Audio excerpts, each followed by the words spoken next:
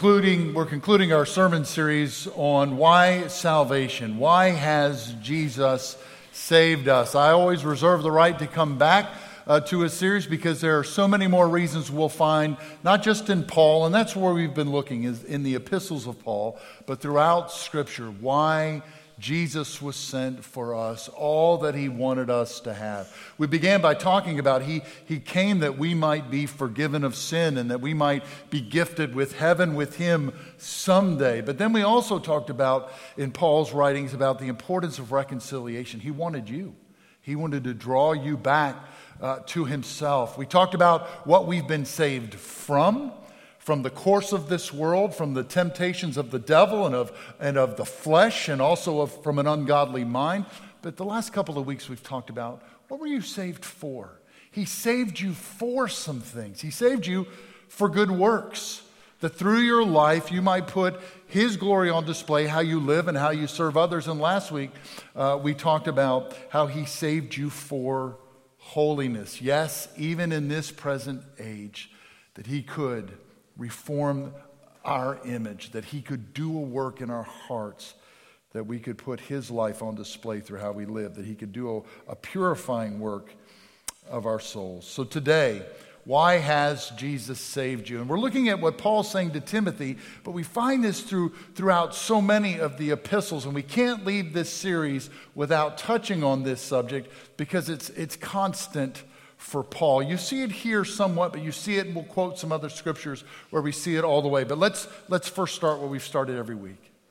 Before we talk about us, what do you see about Jesus here? How do we need to give him glory for today? If you're a note taker, this might be God's way for people, verses 5 through 6. So we're going to talk about other things that God does for people, but God's way for people. It's pointed out clearly here in verses 5 and 6 that we were bankrupt, that we had not just bankrupt, we had a debt because of our sin and our transgression. I think there's something very right when other traditions pray the Lord's Prayer. It's right to say, Lord, forgive us our transgressions, but also that language of debt. Some of y'all grew up with that language. You see that here. Now, we know, even though we were bankrupt, we looked at Ephesians 2 a few weeks ago, but God is rich, and he's rich in mercy. And so we see here this reminder of one of the many reasons Jesus gave himself up for us on the cross was to be our ransom. That monetary term, that there was a debt that was owed. It's what we sang this morning in our opening hymn. He didn't just seek us, but he had to buy us. It's partly of what our choir sang for us this morning about Jesus, that there was a price that had to be paid. We were in debt, and Jesus Christ paid what we couldn't pay. When you get to what I think really is the center, the climax of Mark's gospel, Mark 10:45, when we get this reminder of who Jesus is, he says, I did not come to be served, but to serve, and to give my life as a ransom for many. Over and over again, we see that reminder through Scripture that we are in debt. Paul says it 2 different times in 1 Corinthians, that we have been bought with a price. So we just pause and give praise to Christ, who came to be our mediator, who came to stand in the gap for us and to buy us back through his blood. Both times, by the way, when Paul talks about that in 1 Corinthians, that we've been bought with a price, he immediately follows that up, though, with a response. What's to be the response of God's people because they've been bought with a price? So we see God's way for people in verses 5 through 6, but if you will go back up to verse 4, we see God's heart for people. And the right response to his ransoming of us is to be about his heart for people. And what is his heart? And you see it here. You know, people will often say, and I think it's right to say this, I want my heart to be broken with the things that break God's heart. And there's something very, very right about that if his heart breaks for those who struggle, then as the people of God, our hearts ought to break for people who struggle. And so that's why we're doing what we do today. It's why we fund what we're funding today with Rise Against Hunger. If there are people who are hungry, that breaks God's heart. We want to be a part of that. Sarah and I, this weekend, had driven up. Now, partly we drove up to North Mississippi. I bragged last week. I'm going to brag again. Pretty big Valentine's Day guy. And I mean, you can learn from me, gentlemen. My plan was to take my wife to college hockey. That was my plan. It's not, y'all pray for my wife. So anyway, but the real heart of the start of that trip was to meet up with somebody who blessed us through Shade and Fresh Water Project. Our church has been sponsoring Shade and Fresh Water Project in Vila Planalto. It's a Brazil ministry that ministers to kids on the street. They're on the street more. They only go to school a third of the day, sometimes half of the day. And so we're supporting a church in Vila Planalto in São Paulo, Brazil, to bless them as they minister to the physical, the educational, but most importantly, the spiritual needs of street children. And this summer, our student ministry's been asked to go, and we're going to partner with Shade and Fresh Water Ministry in Belo Horizonte. And so the impetus for our going to North Mississippi was to see an interpreter who not only had blessed us on a couple of trips when we've gone to other mission trips for Shade and Fresh Water, but the day before we left for Brazil in 2015 or 15, December of 15, Sarah had a medical emergency and she couldn't go. Which means I am going to be the interpreter for the trip. My Portuguese is basically about food products and where's the bathroom. That's my and I'm stuck. And word got to Catalina, and this young single girl said, "My vacation, it's yours." And she met our team at the airport and stayed with our team that whole week. We had interpreters later in the week we were going to have, but Sarah was going to be it. Let me serve you. And just dropped dollars for us. And so she was in the States this past Thursday. And so we drove up to New Albany, drove just for a quick lunch, but just as a thanks and to encourage her. Because again, you're here to bless street children. I will drop work. And that's what we're called to do. Part of the response is to have the heart of God. Whatever breaks his heart, we will run to the sound of the pain of our community and around the world if it breaks the heart of God. To have the heart of God, the things that break the heart of God as well, as we look and we think about if God hates a sin, I'm going to hate sin. Whatever is his heart for that. If he hates sin, I'll repent of that sin and hate that sin. But here we see the heart of God. And what do we see in verse 4? This is his heart. Lost people break his heart. It's God's heart that all people would be saved. And so people's lostness should break our hearts. And so Paul is saying, yes, I'm appointed for that work, but you see throughout Paul's epistles, you're going to see it in this letter and other letters, the reminder is that's to be our burden and heart as well. If that's God's heart, and he desires all people to be saved, then it's got to be our church's heart. It's got to be our heart that all come to the knowledge of the truth. And if you just search that phrase, knowledge of the truth, throughout Paul's letters, he's always talking about that with salvation. I want them to know Jesus. Romans 10, and you see it, not just his heart for the Gentiles, Romans 10:1. Brothers and sisters, my heart's desire and my prayer to God is for them, the Gentiles, for their salvation, but also for the Jews. He speaks in Romans 11:13 through 14. He even says, I am ministering to these Gentiles, and I hope it makes the Jews jealous, to the point that they, and here's what he says, that their jealousy, because of their jealousy, some of them will get saved. That's his heart, that all would know salvation. 1 Corinthians 10:31 through 33, you see the same thing. Whatever I can do, eat or drink, whatever you do, all to the glory of God. And then he ends that passage by, so that they may be saved.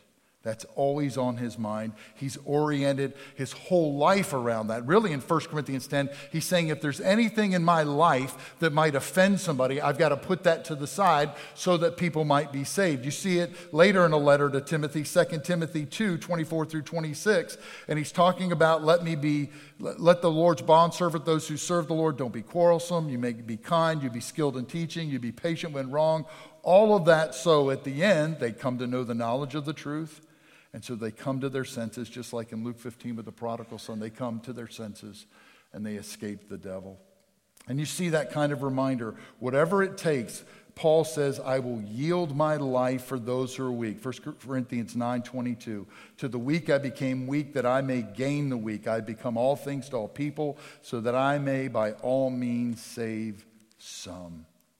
As you and I look at our lives this morning, is there anything that needs to go, that's gotten in the way for reaching somebody that the Lord's calling you to share your faith with?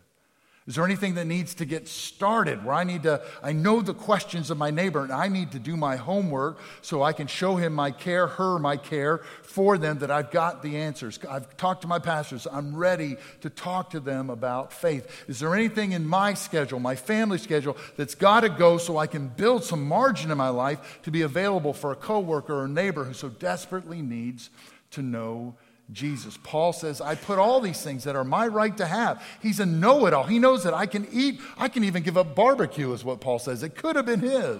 I know. I didn't get an amen on that. I got an oh no. That's right. Can I give that up? So that somebody who's weak might be saved. Paul says he is appointed for that. And that's the last point. God has a way for people, right?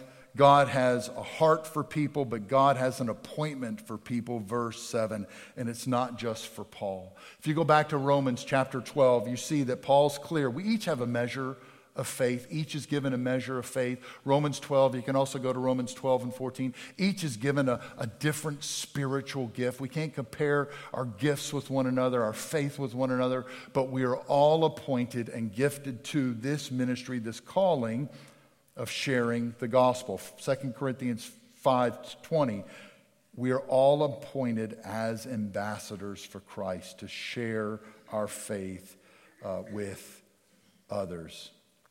And listen, as soon as I share that, many of us are going to say, I feel unworthy of that.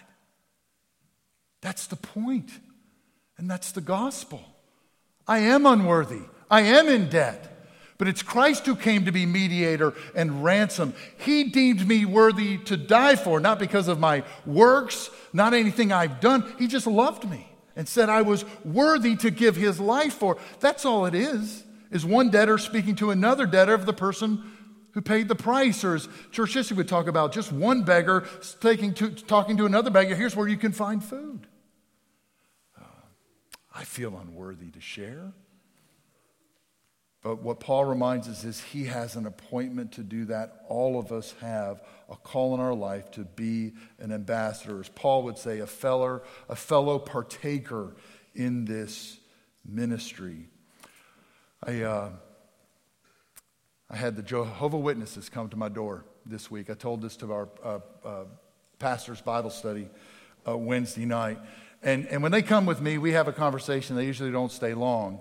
But this guy was driven, right? He was just right out of the gate. Bang, bang, bang. And finally, after about 4 minutes of unloading, he finally said, and what's your name, good sir? And so I had him.